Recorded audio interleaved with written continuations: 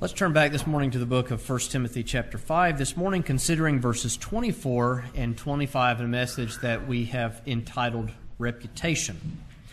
Verses 24 and 25 read as follows: Some men's sins are open beforehand, going before to judgment, and some men they follow after.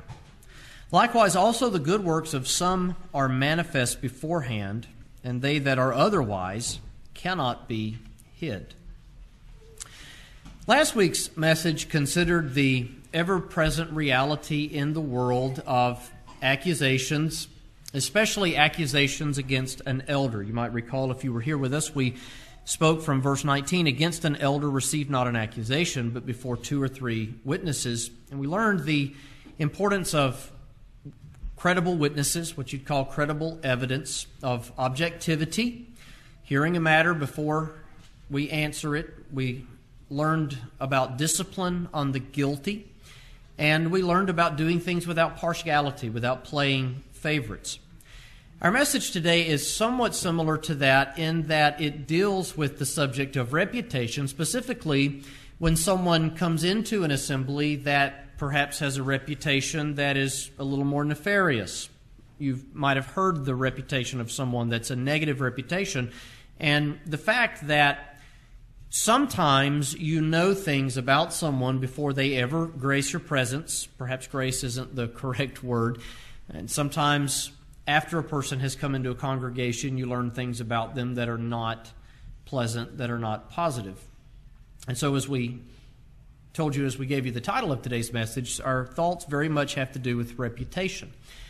And this is something that as we come to the end of the message today, while we'll speak concerning reputations in general, we end today's message on a very important and a very crucial admonition concerning what our reputation should be in the world. What should you as a Christian be known for? If a person looks at you and they think of you, what is it in their mind that it is that stands out above any other fact, any other detail about you as they consider you? Now, I'm sure that we all know what the word reputation means, right? No one in here, if you say the word reputations, I don't understand. I don't know what the word reputation means, but for the sake of being thorough, we're going to do as we usually do and give you a definition. Reputation is defined as the beliefs or opinions that are generally held about someone or something. And we all said, gotcha. We knew that. We know what it means to have a reputation. As we begin to develop this thought for you this morning, one of the things that we'll see is that everyone has a reputation. Everyone has a reputation. We're all known for something, unless you're a hermit who lives on top of Monte Sano in the middle of the woods and you never come out and talk to any other people. You have a reputation. If you have a job, you have a reputation at work. If you have a family, and we all have a family, you have a reputation. So you could be a hermit, but if you have brothers and sisters or parents, and everyone has parents, you're still known as a hermit by the people that actually know you. We all have a reputation. It's one of those inescapable realities in the world that we are known by something. People know something about us. These verses, as we begin to introduce them to you, also depict the reality of church discipline in the atmosphere of the church. Look at verse 24. Some men's sins are open beforehand, as we'll speak about that in just a moment. For some men's sins to be open beforehand or evident, manifest, known, then that indicates to us that as they come to you from somewhere else, there could have been church discipline on someone for you to be aware of what type of life that they lived when they were among another congregation. Church discipline was very much a part of the first century church, and it's to be a part of the church in all centuries. In this case, the case of evil, it means that evil has been dealt with. When someone comes into a congregation, their evil is, their sins are open beforehand. It's known what they had done before they came into a congregation. So that implies very strongly the concept of church discipline. Now, just briefly to connect this with last week's message, we ended with verse 21 that these things, the discipline, even of an elder, should be done without partiality, without playing favorites. We find two verses. Verse 22, lay hands suddenly on no man, neither be partaker of other men's sins, keep thyself pure. That passage means that we are not allowed to ordain a novice. And we find that in the qualifications of a minister we've already looked at as we have preached through this book when we were in 1 Timothy chapter 3. In the qualifications of a bishop, of an ordained elder, he must not be a novice. And so we don't suddenly lay hands on anyone. If a man joins the church, if he's converted, we don't ordain him to be a gospel preacher the next week. We have to try him. We have to vet him. We have to know him. We have to train him. Ministers have to be trained. We don't simply throw someone to the wolves. And I believe that that's an area that we've been, in some cases, in some areas, deficient in. We need to train our ministers. That doesn't mean we send them to seminary. The church is the seminary. The church is the institution that trains and raises up elders. Paul left Titus in Crete to ordain elders. Titus was to train them, instruct them as a father instructs a son, a mentor to an apprentice, a father and a son in the ministry. He trains him, he teaches him, and then that man is to exercise in the capacity in which he is expected to perform, if you will. He is to speak to the church, he is to grow in that, he is to exercise in his ministry, and eventually, when the time is right, he is to be ordained. Lay hands suddenly on no man, neither be partaker of other men's sins, keep thyself pure. Verse 23, drink no longer water, but use a little wine for thy stomach's sake and thine often infirmities. Timothy was a man that is believed to have suffered from stomach ailments. And so Paul prescribes the medicinal usage of wine for his stomach's sake and his often infirmities. Now, from this passage, you can learn a couple of truths. First of all, that inherently alcohol is not evil. Paul doesn't say drink no longer water, but use a little grape juice. He doesn't say eat a few grapes, but he says use a little wine. A little wine can be something that is medicinal, and as we know that it's not the substance that's evil, but what people do with the substance that's evil. And as Christians, we want to be very sure that even if you have a little wine, that you don't allow yourself to be brought under the power of any other thing. And this is one of the reasons that we should be very clear concerning the usage of illicit substance. Anything that brings us under the control of something else is to be avoided. We're to be sober-minded people. And being sober-minded people, we don't need to allow any sort of substance to take over us and to control us and to dull us, that we lose control of our being. But Paul prescribes this. He prescribes to use a little wine. That also tells us, point number 2, that it's fine to use medicine when you need medicine. There was a fad that swept through Christianity years ago, and it was that medicine is evil. And if you take medicine, then you're guilty of witchcraft. And some popular Christian teachers and popular Christian counselors were espousing that in pulpits, and they went as far as to say that if you use any sort of prescription drugs, whether it be in some cases pain relief or others medicine to help you with your mental state, you were guilty of witchcraft, because the word witchcraft in Greek is the root for the English word pharmaceuticals. And so they made the point, based upon the etymology of that word, that since pharmaceuticals comes from the word for witchcraft, then to use medicine is to be guilty of witchcraft. Now, by the way, sometimes etymology is not the end-all when it comes to definitions. Why do we call pharmaceuticals pharmaceuticals? Because back in that day, witches would make potions with things like heroin, and then they would prescribe the potion made out of heroin to get people high, and that's why the magic worked for the people. It wasn't that they really had magical powers. If you give somebody heroin, in our day, if you give someone LSD, they may think that magic is happening all around them, and it's because they're hallucinating. And so that's what witchcraft would commonly engage in that day. That doesn't mean that it's wrong today to take a Tylenol if you have a headache. Please, by all means, take a Tylenol if you have a headache. In that little movement, I'm going to hit this and move on because this is not the message for today, but in that movement, it was often one of the hobby horses that it's wrong to use any sort of doctor care when it comes to childbirth. And they would say that, childbirth isn't to be numbed or dulled, and you shouldn't use any medicine when you have a child. In fact, you should have your children at home, and you shouldn't use doctors, but you should use midwives. And what I wanted to just say to all the preachers who said it's wrong for a woman to use medicine or pain relief in childbirth is fine. When your appendix ruptures, let's operate on you and take out your appendix without medicine. Now, wait a minute. No. You're not operating on me without medicine. Exactly. And so if you have a child and it's something that you want to do, by all means, use the medicine that's available. This is teaching the medicinal use of a pain reliever. Alcohol can be a pain reliever. And so it's fine to use medicine as medicine is needed. At the same time, we want to be balanced as we are with all things, as we want to be. Let your moderation be known to all men. We don't want to abuse any sort of substance, including medicines. And that's certainly a problem in our country today. Moving on to our verses today. Some men's sins are open beforehand, going forward to judgment. Now, perhaps Paul is still considering the context of ministers. We've studied a lot about the office of elder and the office of bishop in this book together. We've learned the qualifications of ministers. We've learned that there are some who teach error. And our first message in this series, 20 messages ago, was demanding the gospel, that we should not allow people to teach things that are heretical.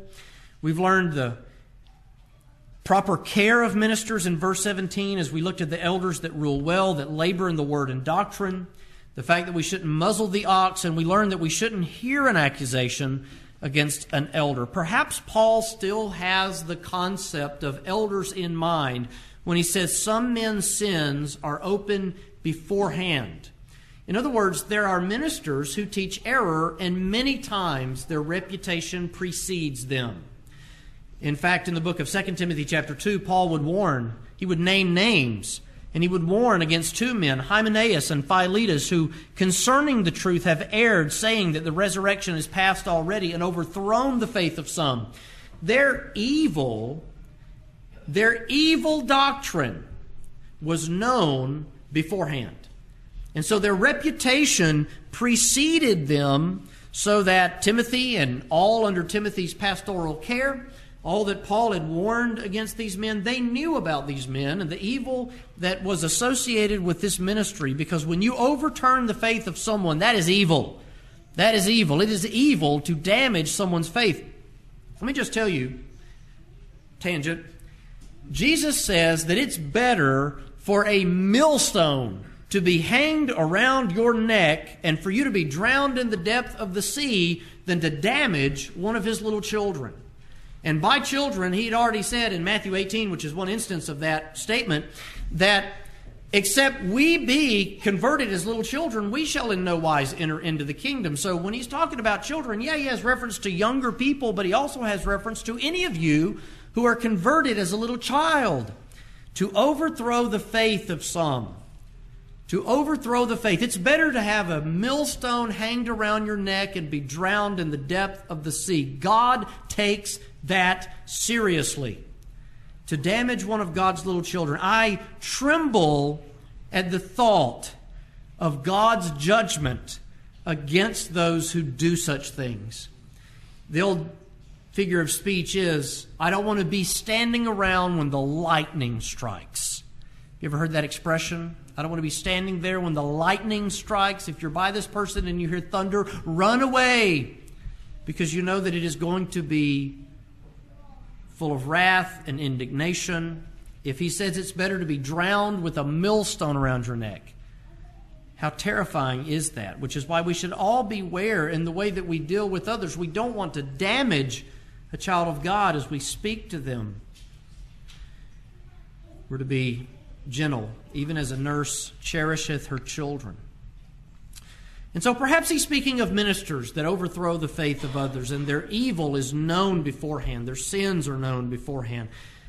But at the same time, this applies certainly to everyone. If a person is actively engaging in open sin, does not their reputation precede them? Don't you know if you've heard of them, their reputation, don't you know that they're a person of ill report? As we speak about this, young folks, and maybe some of us not so young folks too, one of the thoughts that kept entering into my mind as I was studying this week is that evil communications corrupt good manners. If you know a person is actively engaging in evil, if their sins are open beforehand, then avoid them, because their behavior will rub off on you. The Proverbs warns against being around an angry man. Why? Lest you be like him. It warns against answering a fool in his folly. Why? Lest thou be like him. The behaviors we're around can influence us. We can adapt those or adopt those into our own personality. We can emulate the foolish, evil, sinful actions of others. And so, young folks, be aware and be cautious. Evil communications corrupt good manners. Certainly this applies to everyone. Our reputation usually precedes us. Some men's sins are open beforehand, going before to judgment, and some men they follow after. What does this mean? Well, first of all, open beforehand means conspicuous. It means visible. It means manifest. Now, it was interesting. I looked this verse up in a few different translations. I read and preach from exclusively the KJV, but sometimes I look it up in other versions just for my own entertainment. And I looked this word up, and it was interesting that in one translation, the word conspicuous was there. And people who use that often say that the KJV is far too difficult to read and that we should use other newer versions because they're easier to read. Well, let's just examine the evidence about that on this particular passage. On one hand, you have the word open.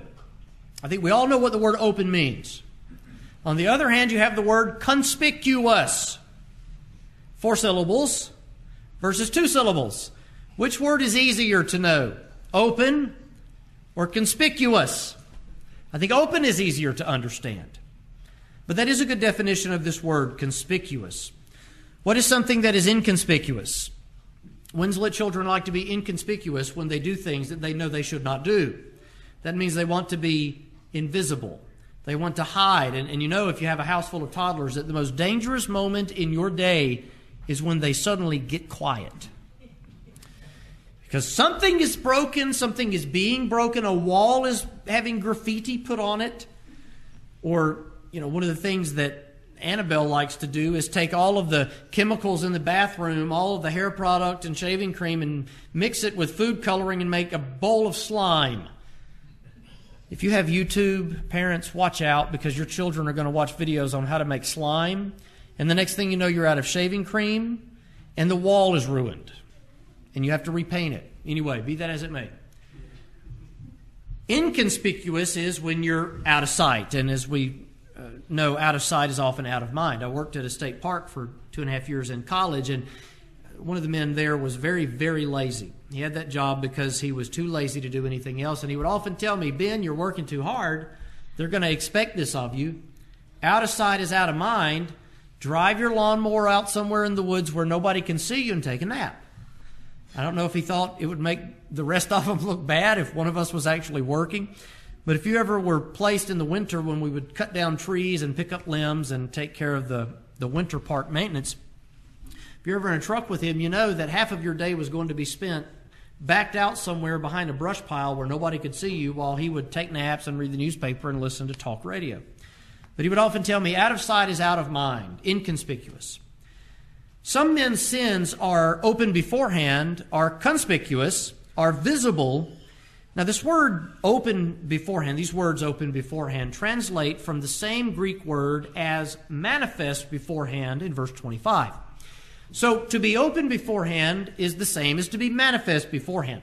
Just to continue to emphasize the point, to be open beforehand, the sins of some men is the same as to be manifest beforehand. In other words, you see the sin, you're aware of the sin, you're aware of the trouble, you're aware of the destructive personality long before it ever arrives in your congregation.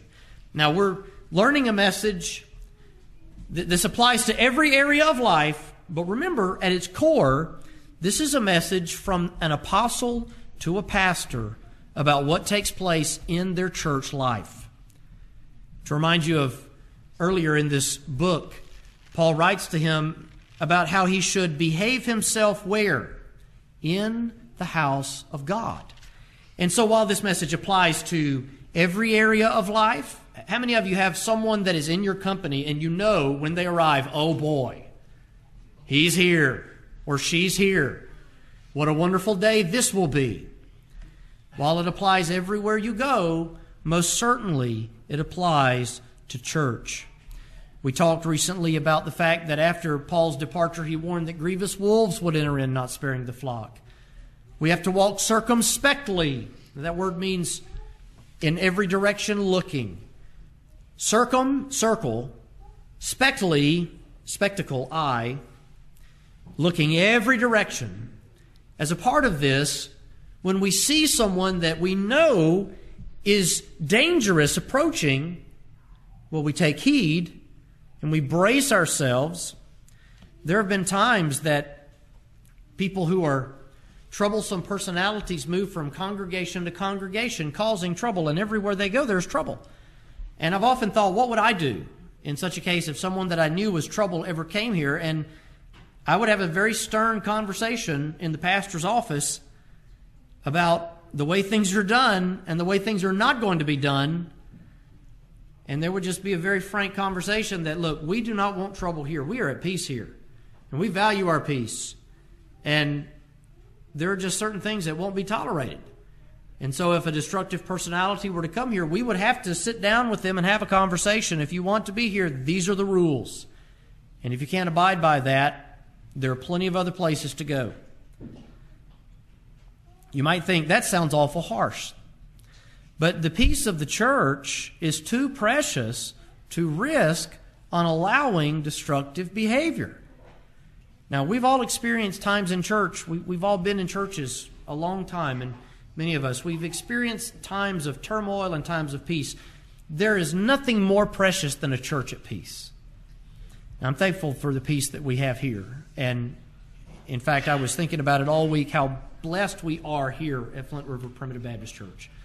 Last week, I was standing outside after church, and I was speaking to a brother who was visiting here from Florida, and I was watching all of you walk out, and you're talking, and you're laughing, and we're maybe goofing off would be is that a theological term? We're goofing off, and we're joking around, and I just looked at him, and I looked at y'all, and I said, you know what? I am so blessed to be here. I am so blessed to be here. And so today our scripture reading, Psalm 122, I was glad when they said to me, let us go into the house of the Lord. How many times did you read the word peace in that psalm? I will pray for the peace of Jerusalem because my companions are there. What a blessing it is to have peace in church. We preserve that by walking circumspectly. And when we see the wolf coming, we say, stop. Hold on. We have to be men about it. Paul wrote to the Corinthians, quit you like men. Quit you like men is an old expression that means be a man.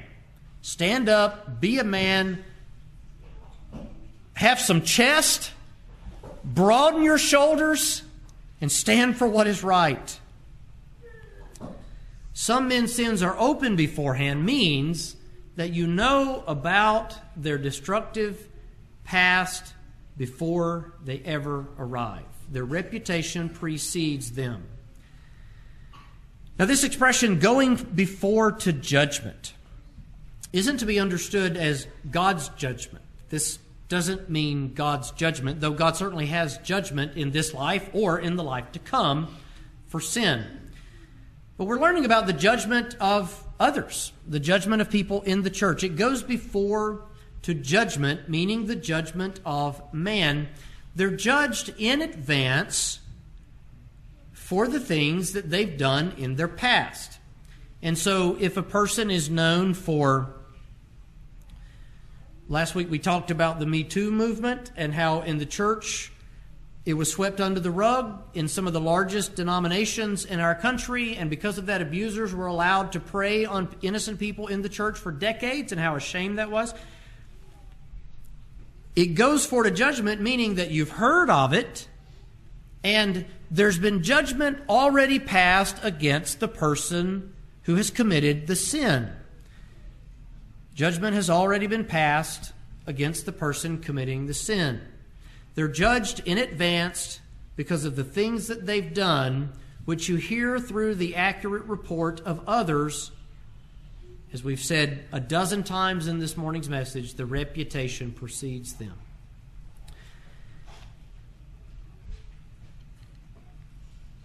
Now, some interpret this as to say that there are sins that are judged in this world or sins that are judged in the world to come. That's a true principle, but it's not what he's talking about today.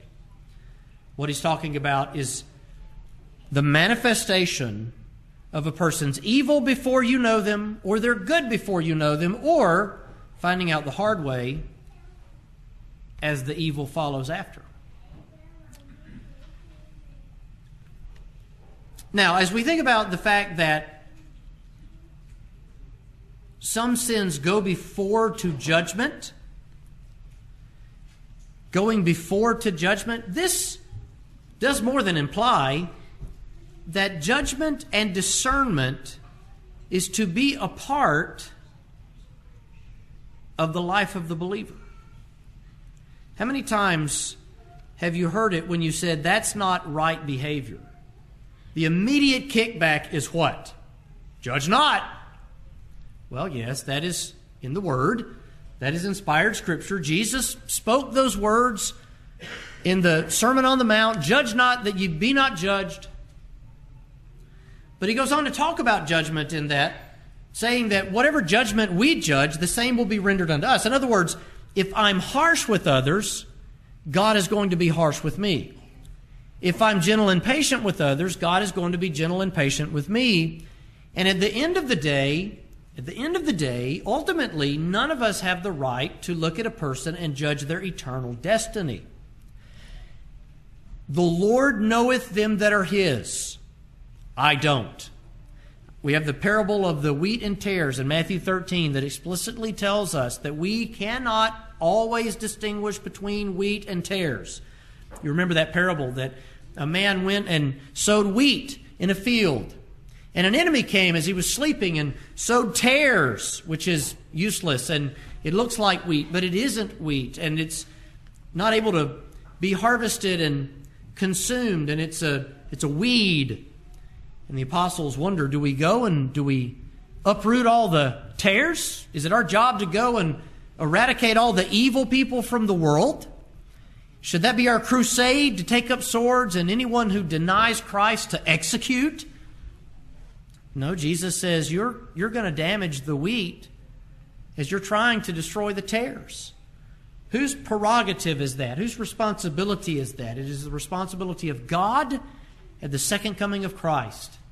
We let them grow up together, and in the harvest, they will be separated out. And as you know, through all of the passages teaching the second coming of Christ, as Jesus comes again, before Him are gathered all nations, and He divides them as a shepherd divides between His sheep and the goats.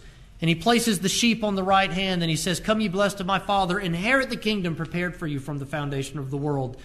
To those that are on the left hand, He says, depart into everlasting torment. It is the God who is the Lord, who is the judge, who separates between sheep and goat, wheat and tares at the end of time. We don't judge who is and is not a child of God. We simply don't have the right. We don't have the information. We don't have access to their heart. We don't have access to the Lamb's book of life. We don't know who is a child of God.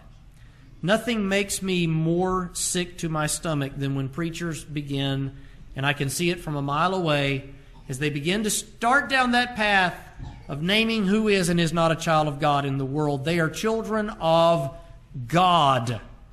And so God knows those that are His. But there is a place for judgment in the life of a child of God. We use judgment every day. We use judgment every single day. How'd you determine what you wanted to eat this morning? You had to judge. There was a judgment. What time did you go to bed last night? How'd you decide that? Some of us stayed up too late. Some of us went to bed on time. How did you decide to go to bed on time? Well, you judged. You decided. You discerned. How do you know if what a person is teaching is true or false? You have to use discernment. You have to discern. Scripture commands us to try all things and hold fast that which is good, that which is true, that which is right. John would tell us in his writings that we are to try the spirits. Try the spirits. For many false Christs have entered out into the world. There are many demonic influences in the world, and so we try them. That means that we put them on trial. We put them on trial. How do we determine whether or not the spirits, the influences, are legitimate or not? God gave us His Word, and it truly furnishes us unto all good works. Not our preconceived notions, and certainly not our hearts. People every day say, just follow your heart. Scripture says your heart is desperately wicked. Who can know it? If you follow your heart, it leads to destruction. Every person who ever betrayed their spouse for another person followed their heart straight into adultery and the destruction that comes from that. Now, we're to discern. We're to use good judgment.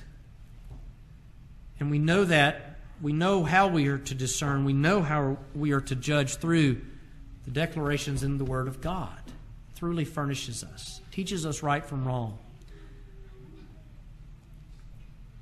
But these sins go forth to judgment before to judgment. Because they go forward to judgment, there is a role for judgment and discernment in the life of a Christian. And some men they follow after. What does that mean?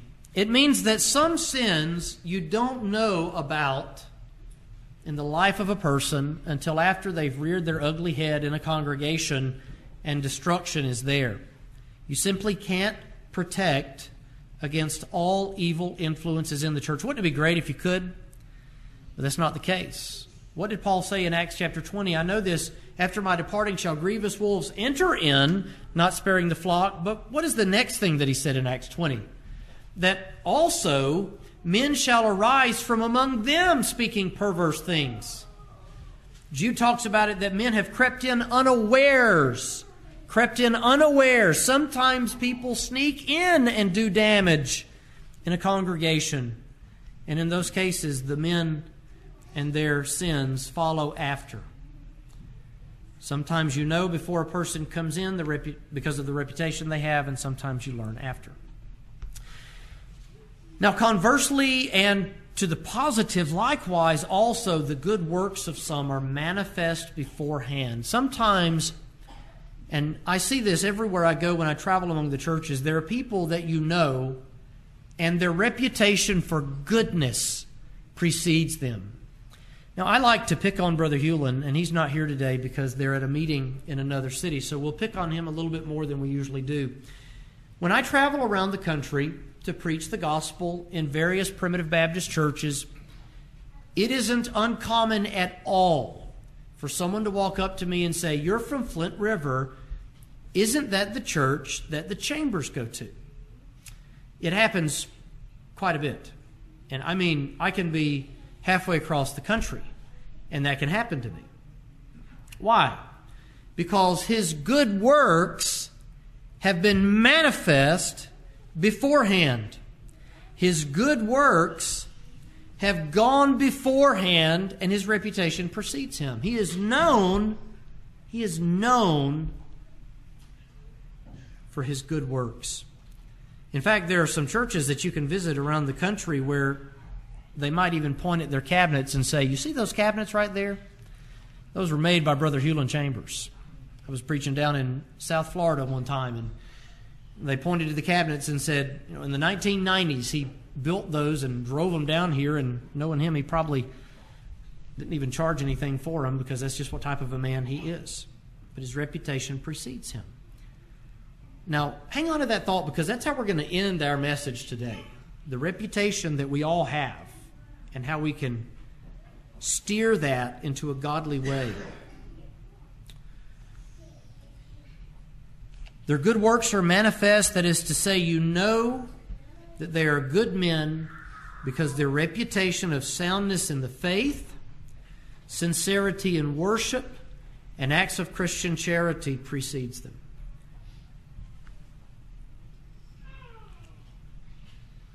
They that are otherwise cannot be hid. And this simply is saying the same thing as he said earlier about a bad reputation following after. They that are otherwise, that is, good works that have not yet been made manifest, cannot be hid. What a blessing it is to a church when someone comes into a congregation and they begin to serve the Lord Jesus Christ and to be active in a church body. And their good works begin to manifest themselves after that person has joined in with the congregation. I've seen that so many times through the years. And as a pastor, nothing makes me happier than seeing a person or a family join in with the church and immediately take up the plow, as it were, and begin serving Christ in a congregation. I would give stories of things that have impressed me over the years, but I don't want to embarrass any of you here, and I have stories from every one of you here.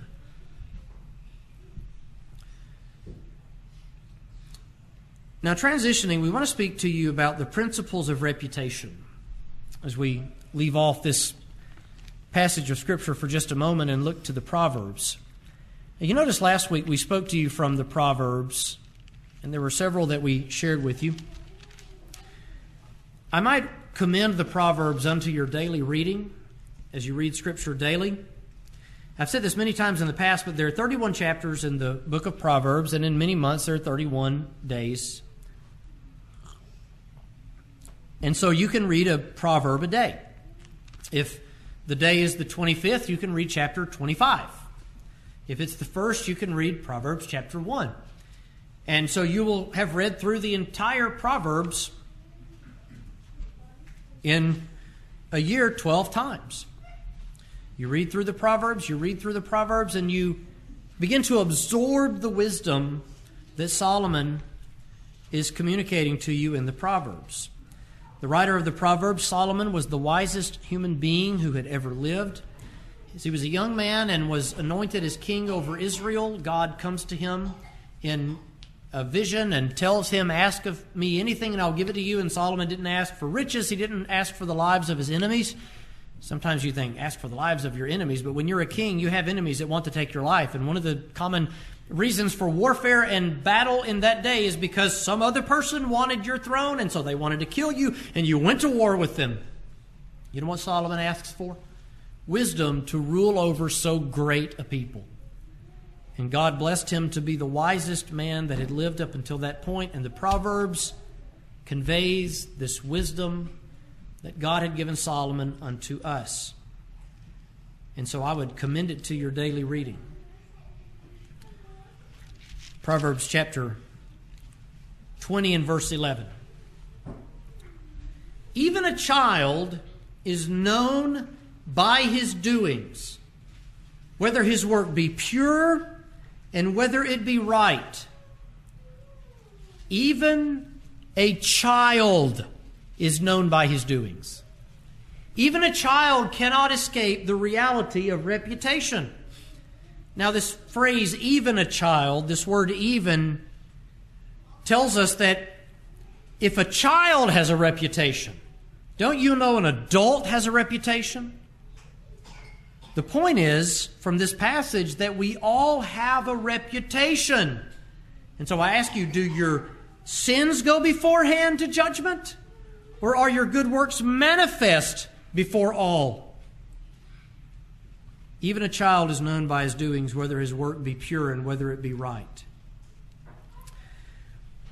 Now, as we begin speaking about reputation and the fact that we need to be concerned with honoring God, that we not bring reproach upon the cause of Christ, that's why we need to be concerned with our reputation, not for the sake of me looking good in the eyes of others, but because God's name be not blasphemed. You remember when David sinned with Bathsheba, one of the things that Nathan the prophet told him is, because you have done this, you've given reason for the enemies of God to blaspheme.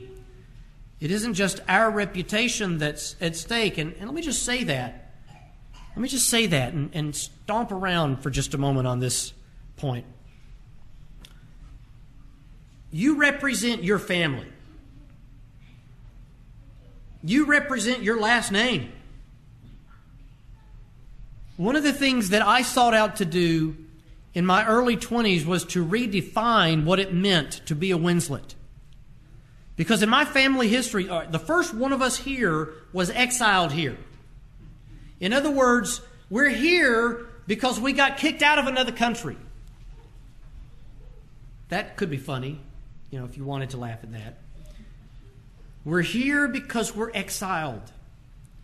In my family history, on the Winslet side, you have alcoholics, and you have bootleggers, and you have womanizers, and you have profane men who pass that on as a family legacy from generation to generation.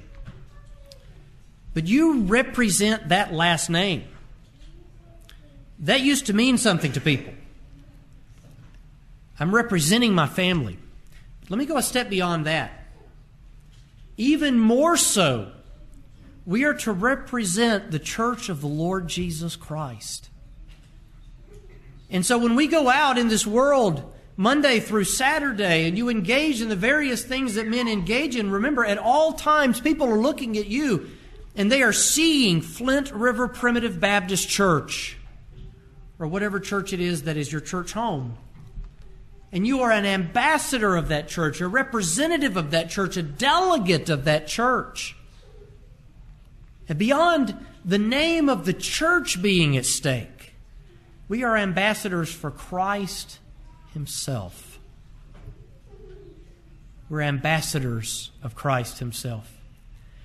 Now, as we think about delegates and ambassadors, those are words that are used in a political realm in the sphere of world governments. What if the American ambassadors went to a worldwide summit? And what if the ambassadors went and partied? Maybe they pillaged. Maybe they stole. What sort of reputation would that earn for the country they represented? Wouldn't be a very good one, would it? Wouldn't you be ashamed to learn that some of your ambassadors went to another nation and behaved themselves in such an unbecoming, unseemly way? Apply that 100 times to the fact that we're ambassadors for Christ. We ought to be concerned that we don't do anything that would tarnish the sweet name of Jesus in our community, in the name of our congregation, in our community. Now, as we say this, reputation for the sake of being impressive is the sin of men-pleasing. So we have to strike the biblical balance. On one hand, we want to have a good name, that the name of Christ be glorified. On the other hand, you have the sin of men-pleasing, wanting to impress other people simply to be impressive. I got to tell you, as a musician, that's almost the name of the game. And I have to mortify that. Oh, I want to impress them. Ask Sister Rachel. She'll tell you all about it. We were playing a joint concert, and she rolled her eyes one time, and she said, "He's showing off." Maybe. Confess to you, I was showing off. I try to mortify that and to play to the best of my ability to the glory of God. And you'll find greater satisfaction, especially when things don't go right and you hit a wrong note, or your chops give out halfway through the third set. I'm playing to the glory of God. I'm not concerned about the other factors. Ephesians 6 and Colossians 2 both warn against men pleasing. Proverbs 22, verse 1, as we think of the principles of reputation. A good name is rather to be chosen than great riches, and loving favor rather than silver and gold. Solomon also and often warns against riches in Proverbs, and he many times tells us things that are better than riches. In fact, he would at one point say that it's better to be simply in the middle, that, Lord, make me not poor, that I'm not tempted to steal, to eat, and at the same time make me not rich, that I be not lifted up and arrogant in my own eyes. It's a blessing to be what we call middle class, but a good name is to be chosen rather than great riches. To have a good name is better than to be a wealthy person. I can think of many people that are wealthy that have an awful, awful name. It's better to be a poor man with a good name in the Lord than it is to be a wealthy man. Ecclesiastes 7:1, a good name is better than precious ointment, which was another item of wealth and great expense in Solomon's day. To illustrate the fact that we all have a reputation to one degree or another, after one sort or another, there are many examples of reputation in the Word of God, just to briefly give you a few before we close today. Matthew chapter 3 and verse 7, there were Pharisees and Sadducees that came to John the Baptist. Men were there at the river Jordan. They were confessing their sins. They were being baptized of John. The Pharisees and the Sadducees learn of this, and because there were men who were very interested in reputation, they come down to join in with John's disciples and be baptized, partly out of curiosity and more than likely partly because it made them look good. We're not at church today to make us look good. There are plenty of places that we could go that would make us look better in the eyes of this wicked and adulterous generation than church on a Sunday morning. But because of the popularity of John and the fact that all of the people regarded him as a prophet, these Pharisees, these Sadducees come to his baptism, and what does John say to them? Their reputation preceded them. Their sins were open beforehand. O generation of vipers, who hath warned you to flee from the wrath to come? How does he describe them? It's a generation of vipers. Why? Because he knew them. He knew their lives. He knew how they lived. I pray that no one would ever see me walk into a room and say, there is a member of the generation of vipers.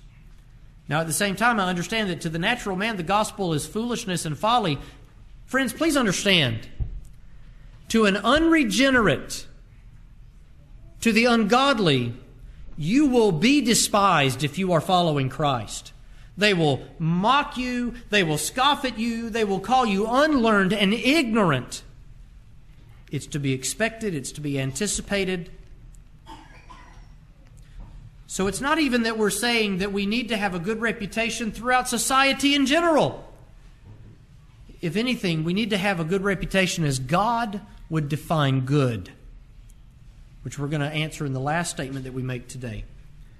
How is it that we should desire our reputation be? What is a good reputation to God? In the book of Acts chapter 9, when Saul of Tarsus was regenerated on the road to Damascus, God sends a man named Ananias to him. Ananias, he says, "Behold, I am here, Lord." The Lord said, "Arise and go into the street which is called Straight, and inquire in the house of Judas for one called Saul of Tarsus. For behold, he prayeth." Now Saul's reputation had preceded him. What was his reputation? Well, when Stephen was stoned publicly after preaching the gospel, they laid their garments down at a young man's feet named Saul. Saul was also consenting unto his death. After that moment, he obtained jurisdiction, paperwork, authority to go and to round up and execute Christians. And so everyone knew Saul. If he were to enter the room, you would be terrified because you knew that your time had come to suffer for Christ's sake. Ananias replies to the Lord, "Lord, I have heard by many of this man how much evil he hath done to thy saints at Jerusalem. And here he hath authority from the chief priest to bind all that call on thy name. Saul's reputation had preceded him. And as you know, the Lord says, go thy way. He's a chosen vessel unto me. What started the relationship between Saul of Tarsus and Jesus Christ? Saul was a chosen man. And he's going to bear my name before Gentiles and kings and children of Israel, and he will suffer many things for my name's sake. Positive example in the book of Mark chapter 1. And I love these statements in Scripture. When Jesus engaged in his public ministry, one of the words that is used a couple of times is the word fame. Immediately, verse 28 of Mark 1, his fame spread throughout all the region round about Galilee. Jesus went and he did good things for people. He blessed people. He fed people. He healed people. He raised the dead. He healed withered limbs. He gave sight to the blind and hearing to the deaf. And because of the things that he had done, they began to reason among themselves, question among themselves. They were amazed. What thing is this? What new doctrine is this? For with authority he even commands the unclean spirits, and they obey. And immediately his fame spread abroad throughout all that region round about Judea. Jesus' reputation preceded him. A reputation is an inescapable reality. We all have a reputation. Now, in closing, I want to ask you the question, what are you known for?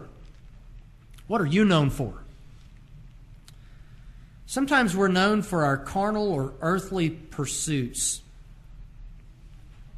If you're a musician, you want to be known as a good trumpet player, a good saxophone player, a good drummer. You want to be known as a good singer.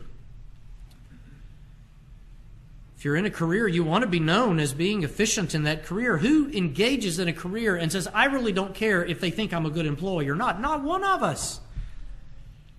We want to be the best we can be at what we do. In fact, that's biblical. Solomon said in Ecclesiastes, whatsoever thy hand findeth to do. Children, listen to me. Whatsoever thy hand findeth to do, do it with all thy might. To put 100% of yourself into everything that you commit to do. Earthly pursuits like your career, your hobbies. There are other things that you could be known for that are wholesome. I hope that I have the reputation as a man who loves his children and is faithful to his wife. And that is a good reputation to have. Scripture says, a faithful man who can find? That I would be known as a faithful man. That means a lot. But for the Christian, defining a reputation that is good in God's words, that is good to the Lord, we're to be known for Christ. I hope that if there's one thing that anyone can say that stands out above everything else that identifies and defines who we are as individuals, that above and beyond them all is Christ. What did Paul say? I determined to know nothing among you save Jesus Christ. In the book of Acts chapter 11, and this is where we will end our message today.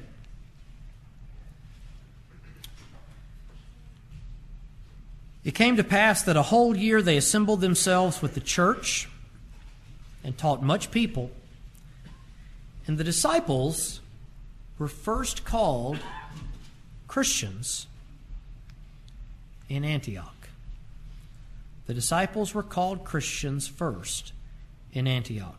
What does the term Christian mean? In America today, it's a box you check when you fill out a form. Religious preference. It's a brackets you fill out on your social media account. To be a Christian means, biblically, that you are associated with Christ to the degree that you are willing to suffer for His name's sake. To be willing to suffer for the name of Christ is to place Him above everything in your life, even your own health, even your own comfort, your job, and even your family. That I would be known for Christ. If we are called Christian, the root of Christian is Christ. Before American, before Caucasian, before African, before Asian, before any other distinctive trait or any other grouping, classification, beloved, we ought to want to be known for Christ.